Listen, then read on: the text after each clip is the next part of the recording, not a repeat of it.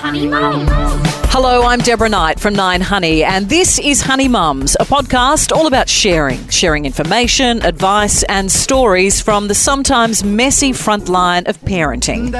Our guest this week, journalist and dad Peter Overton, on the highs and the lows of being a father. Every morning when I walk them to school, I put my hand just down by my side and I know that within about 2 seconds I will feel a little hand grab it tightly. That is the absolute highlight of my day. The fate of the family chickens. Why Jo Abi is putting off telling her kids the truths. I mean, we've had pets die before. Goldfish, it was sad. We did the toilet funerals. But these chickens were murdered viciously. Also the stay-at-home mum on ways to DIY your way to fabulous hair. Sandy Rea on a possible deeper reason children aren't paying attention. And my kids on their favourite time of the year. October, because it's my birthday and Halloween. It's all ahead on Honey Mums. Honey Mums.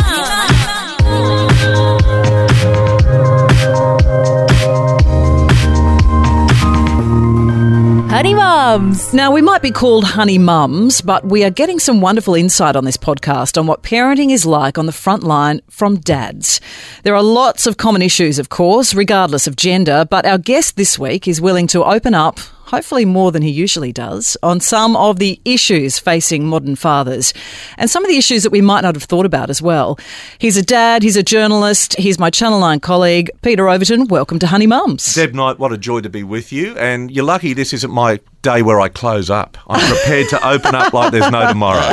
Oh, I'm glad, because we like openness, we like real comments and real anecdotes here on this podcast. So warts and all from you, Pete, thanks very much. Well, I will honour that for you. Now, you are a hands-on dad, very much so, with your two gorgeous girls, Giselle and Allegra. How old are they now? Allegra is 11 and a half and Giselle is 9. And Allegra won't hear this podcast, so I will say that puberty has just crashed through our front door with her and left a trail of debris. Has it? And Jessica and I are coming to grips with that and trying to... I now know what those signs mean, stay calm. I'm trying to stay calm at all times, but my goodness me, it was like a switch being flicked. So she's overnight. just a different person? Well, not only developing physically, but emotionally.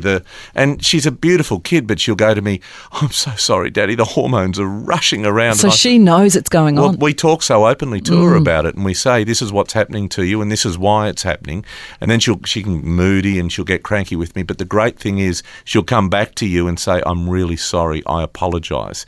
And Jessica and I are thrilled about that because she knows and she understands what's going on, and she realises we do too, but there's a line, if you cross it, you've got to understand that you've crossed it and come back and rectify. Which is what you want. Which you want that 100%. sort of real acknowledgement that she's probably confused of what's going on with her as well as much as you are. Yeah. And you think, don't you, that you've kind of nailed it when you get through a stage, and then you turn around, as you say, and you hit smack bang in the face with another stage. Exactly, and I'm sure, watching my beautiful sisters Annette and Rebecca, those stages continue through our parents' lives forever. And but it's wonderful. And Giselle's a beautiful 9-year-old who still has that lovely almost innocence of childhood about her, and still every morning when I walk them to school, I put my hand just down by my side and I know that within about 2 seconds I will feel a little hand grab it tightly. And I just, you know what, that is the absolute highlight of my day when her little hand slips into mine. Which is lovely. And hold on to dear life, because as you say, in a couple of years she probably won't want to do it. Allegra is already walking in front of us to school. So how do you think being a dad has changed you personally? I think it's made me better at my job. I was at 60 Minutes from 2001 till the end of 2008, and I became a dad late in the piece there. And while I'm a naturally empathetic person, I think having kids and my unconditional purity of love I have for them has just made me even more empathetic when it comes to doing those interviews with families, with kids, or for whatever reason. And I am a naturally empathetic person, as I said, but they've opened my eyes to a lot more. Jessica has done the same, but I don't know. I just they bring me unconditional joy every single day. and makes me a better person for it. Yeah, and you sort of get very emotional when you talk about it too, because it does hit you in the heart. They really test you, but gee, they bring some joy. I use that phrase, purity of love. I love Jessica, I love my mum and dad, I love my siblings, but I've never felt such purity of love for two little people. And they rely on you, and that is such an honour that two little people rely on you and ask you great questions, and you've got to give them thoughtful answers, not dismiss them. And we're all guilty of dismissing those. Oh, come on, I'm so tired, I just want to go to bed. Or come on, get into bed, but I need your help with my homework and so on. So, it's not perfect by any stretch, but when all that is pushed away, it's just the greatest gift ever. And we hear a lot about mother guilt, and we're our worst enemy really when you're a working mum and when you've got the kids at home, the family, and you fall short often in both areas. I know that dads, we don't hear about dad guilt that often, but do you feel sometimes that you fall short in both realms?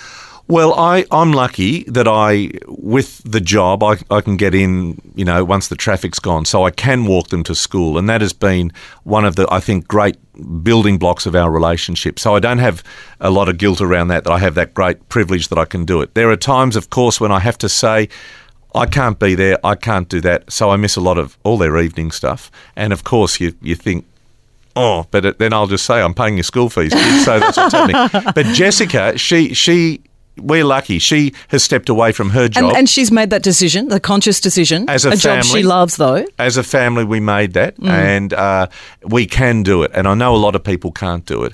And that was one of her big issues, that the kids needed her, particularly as puberty and all those other things that come with turning 11, 12, 13 arrive at the doorstep. And I know that I shared a common bond with Jess when I also struggled quite a lot to have my kids, went through IVF, miscarriage. I didn't have postnatal depression, but lots of issues that were shared in common there. And we hear a lot about the mothers and what they go through, but the dads share that too, every step of the way. Well, certainly the IVF journey and the postnatal depression, I was a massive part of that. Obviously, I was travelling for 60 Minutes when we both did that, and Jessica was at the Today Show, and that was all, not so good for her. But our wonderful secret that kept us sustained and surviving was in the whole Today Show debacle, we were doing IVF, and we had 4 attempts and we got beautiful Allegra. Then we got the postnatal, and I was travelling with 60 Minutes, and that was very challenging as I tried to negotiate an 8-month travel schedule every year with a wife who was very ill. And I remember getting home from a trip one day, and I sat on the couch. We had couches that were sitting opposite, that faced each other. And she said, "I'm not coping." And I, typical male, said, "Well, you all right? You'll be okay." And she said, "No, I'm not coping." Yeah. And I got up and went and hugged her and said, "We will," typical male. I wasn't at that moment. We looked for a solution. I said, "I'm here to support you." Yeah. And I remember my boss at 60 Minutes, when I went in and explained the situation, I couldn't have asked for more. When you're honest about what's going on in your life, I said, "I don't want to broadcast at this point, but this is what's going on in our life." And yes, to go to your point, to talk to your point, we shared it in its rawest form. Yeah. And anyway, we got through it. And we were public about it as well. And I thank you for being public about it, because I think that it's helped so many other people who have been through similar situations to know that they're not alone. Can I tell you, I did a DVD for Beyond Blue where they interviewed me, a psychiatrist there, about what it's like to be a partner with someone with postnatal depression. And I was standing on Avoca Beach on the central coast of New South Wales, probably 4 or 5 years ago now. And I remember this man, he was looking at me, and I knew he recognised me from my job, and I could sense that he wanted to talk to me. So I, relaxed my body language and made it very accessible for him. And he came across and he said, "Peter, my name's Jack, and I'm from Rockhampton, but I now live in Sydney and work for a bank. And I want to say that you saved me as I tried to figure out what was wrong with my wife." Wow. And I will never forget that conversation, because that cliche of, well, if it helps one person, Absolutely. But it did. Yeah. And I've always held on to that people sometimes criticise you for being so open about stuff, but my goodness me, it helps a lot of people. It helps a lot of people. All right, Pete, what is the worst thing about being a dad? Oh, my goodness, Deb, the worst thing, I think the talking back at you. No, there's nothing wrong about being a dad. There's nothing wrong. Look, I think... No, there's nothing wrong. Look at you. I love it. I love it. I mean, we'd love to go to the movie. You know, when you don't have kids... You can do what you like. You're footloose and fancy free. You're footloose and fancy free. Now you tick to the metronome of the child's life, it's all good. It's all great, and they'll be gone before we know it. Absolutely, which does segue to the best part, doesn't it? That Indeed. They are a part of your life for good and bad, and they challenge us, and we love them unconditionally. We do. Pete, thank you so much. I've loved that. Thanks, Deb. Good on you.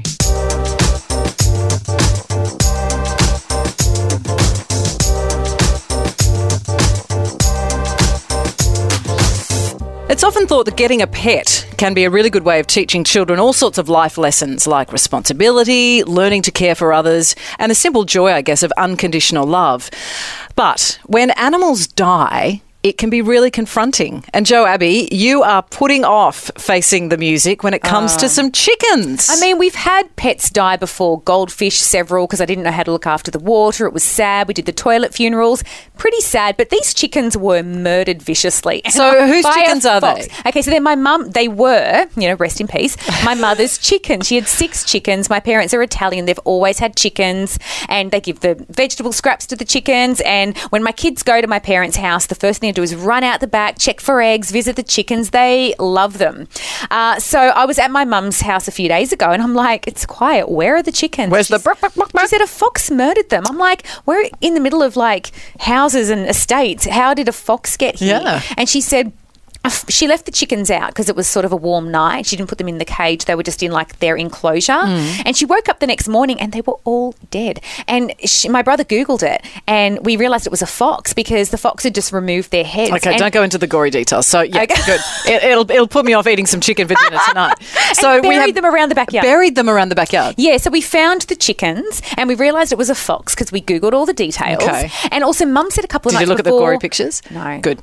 No. Continue. Mum said that she had smelled like a smell, and I Googled it, and foxes do have a sort of scent. And apparently there's city foxes, and they dig and they hover and stalk. So this is educational. You learn a lot about foxes in the process. Yes, but how do I tell my kids How this? do you tell the kids? Mummy's going to teach you about foxes. I mean, I haven't even told them the chickens are dead. So they don't know. No, so I've basically... May they rest in peace. Yeah, I've not brought them to my parents' house, my kids, because I don't want them to notice. Because Mum was like, oh, well, that's what happens. What I'll do is I'll pick the kids up during, the school holidays or a break, and I'll take them chicken shopping. I'm like, yeah, but you've got chicken shopping? Yeah, to the farm. We'll get some new ones. And they can pick some little chicks. I said, yeah, but then we've got to explain what happened to the previous Do you know what? ones. I reckon your kids will be fine with it. If it's the prospect of getting some cute little baby chickens, they'll move on. They'll be like, yeah, whatevs, those chicks are dead. Well, let's go and get some little baby cute ones. I'm going to pull out my old divorce trick where I told the kids I was getting a divorce in the car, and they went, but there's a pool. I'm going to put them in the car and drive towards the farm and go, the chickens were murdered by a fox, but we're getting new ones. And just sort of let the crying and hysteria happen in the car. Well, the chickens have gone to a better place. They've gone to chicken heaven. May they rest in peace. I love about Catholic education is I can say the chickens are in heaven. They're in heaven.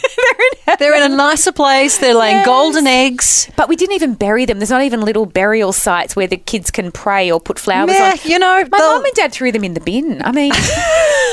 They're just so cold-hearted. I reckon your kids will be cool with it. Kids, we underestimate the ability for kids to deal with situations, and if you say to them, we're going to get some cute, fluffy new chickens, they'll be on board. I don't know about... I'll let you know. Let me know. I think you're wrong, but I'll let you know. All right. Well, we'll check in soon, Jo. Thank you.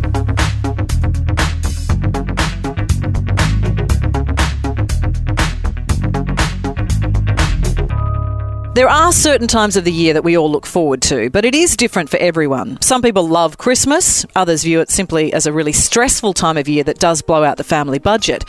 So I thought I'd ask my kids what their favourite time of the year is. So Dus, what is, do you think, your favourite time of the year? Probably Christmas. Yeah. Why? Because in Christmas time you get to see everyone in your family, and it's the holidays, so you can see lots of your friends. You can go on holidays. Elsa, what do you think is your favourite time of the year? October. The month of October. Why? Because it's my birthday and Halloween. And Halloween in October. There's lots happening in October. And there's school holidays in October. Yeah. Cool. It's nearly your birthday soon. How old will you be? I'll be 8. 8 years old. So grown up. So Audie, do you like Christmas? When Santa comes? Yes. Why do you like Santa? Because presents. He brings you presents. Yeah. What would you like Santa to bring you this year? I'm a big girl dolly. A big girl dolly. Baby one. Baby.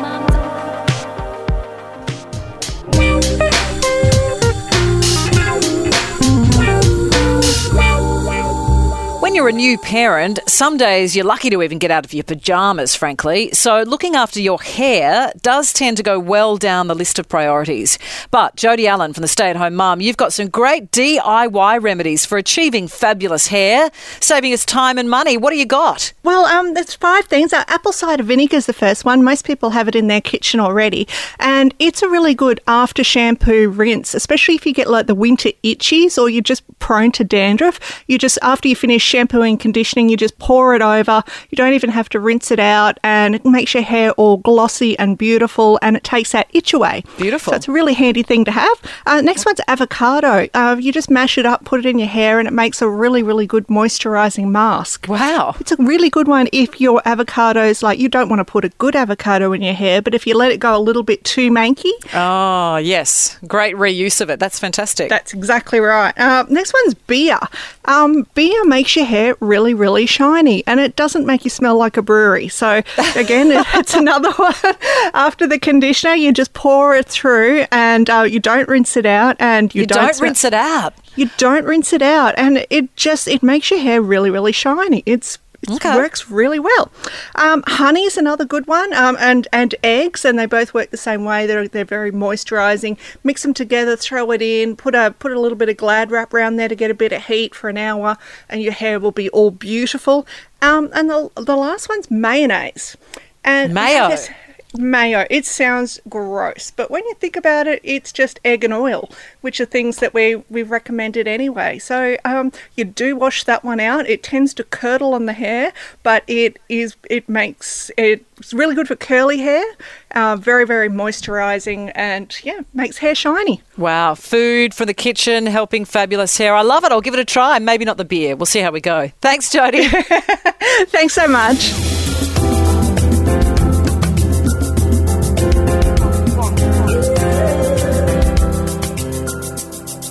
Hi, it's Sandy Rea, 9 Honey Mum's favourite psychologist here.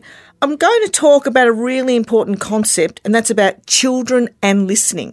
There's lots of interesting articles about children's behaviour, that they disobey parents, that how do I get my child to do what I want them to do. But one thing that is really missing, and people don't understand it either at primary school level or preschool level, is attention. There's a psychological issue called Central Auditory Processing. And what that means is that children, we have foreground noise and we have background noise. Children who have a central auditory processing difficulty have trouble discriminating between the two. So say if there was noise outside the window in the classroom, they may not be able to understand, do I pay attention to that noise or do I pay attention to the teacher? So what I would recommend for parents, first and foremost, if you've got a child who is persistently not paying attention, persistently you're getting reports from, the teacher that they're jumping around the classroom, they're having trouble reading, they're not concentrating, I would suggest you go to an audiologist and get a central auditory processing assessment. One way you can do this at home, just to give as a rule of thumb, is out of sight, send your child down the hallway or where they cannot see your lips or visual instructions and ask for them to get 3 things from their bedroom. It might be, Jack, can you bring down your football, a jumper and a pair of socks ready for school tomorrow morning? What you'll often find with these children is that they lose track after the first instruction. So rather than engaging in lots of discipline, and we have these psychological profiles of these children as being misbehaving and negligent and non-compliant, I would really encourage parents to think of an alternative way before we start engaging in psychological warfare with these children and go to an audiologist. Now, I've been looking back at photos of my kids as babies, and they're very cute, but I do find it hard to work out who they look like, my husband or me. I know they've got certain personality traits that are his or mine, but when it comes to your own kids, who are they more like, you or your partner, and why? I always say that it is when they are neat and tidy and well behaved, which is not often, that they are like me. And when they're mucking up and refusing to listen, that's when they're like their father. I think my kids are a lot like me because I think they're fabulous. Half the people are saying that she looks like me, and half the people are saying that she looks like her mum, my wife.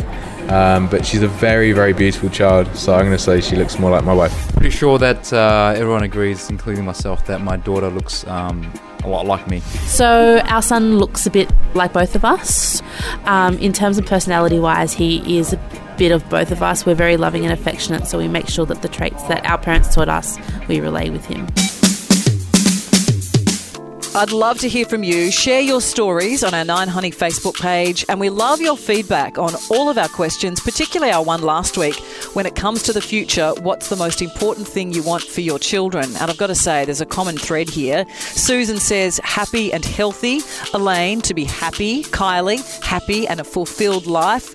And happiness too from Elizabeth, Michelle and Mary, as well as Lynn. So yeah, we all want them to be happy and healthy. Tanya saying to be strong-minded, independent and confident. Some fabulous views there from you. Subscribe to us on iTunes, give us a review, and head to the 9 Honey website for more great advice and information. We'll hear more stories on parenting next week on Honey Mums.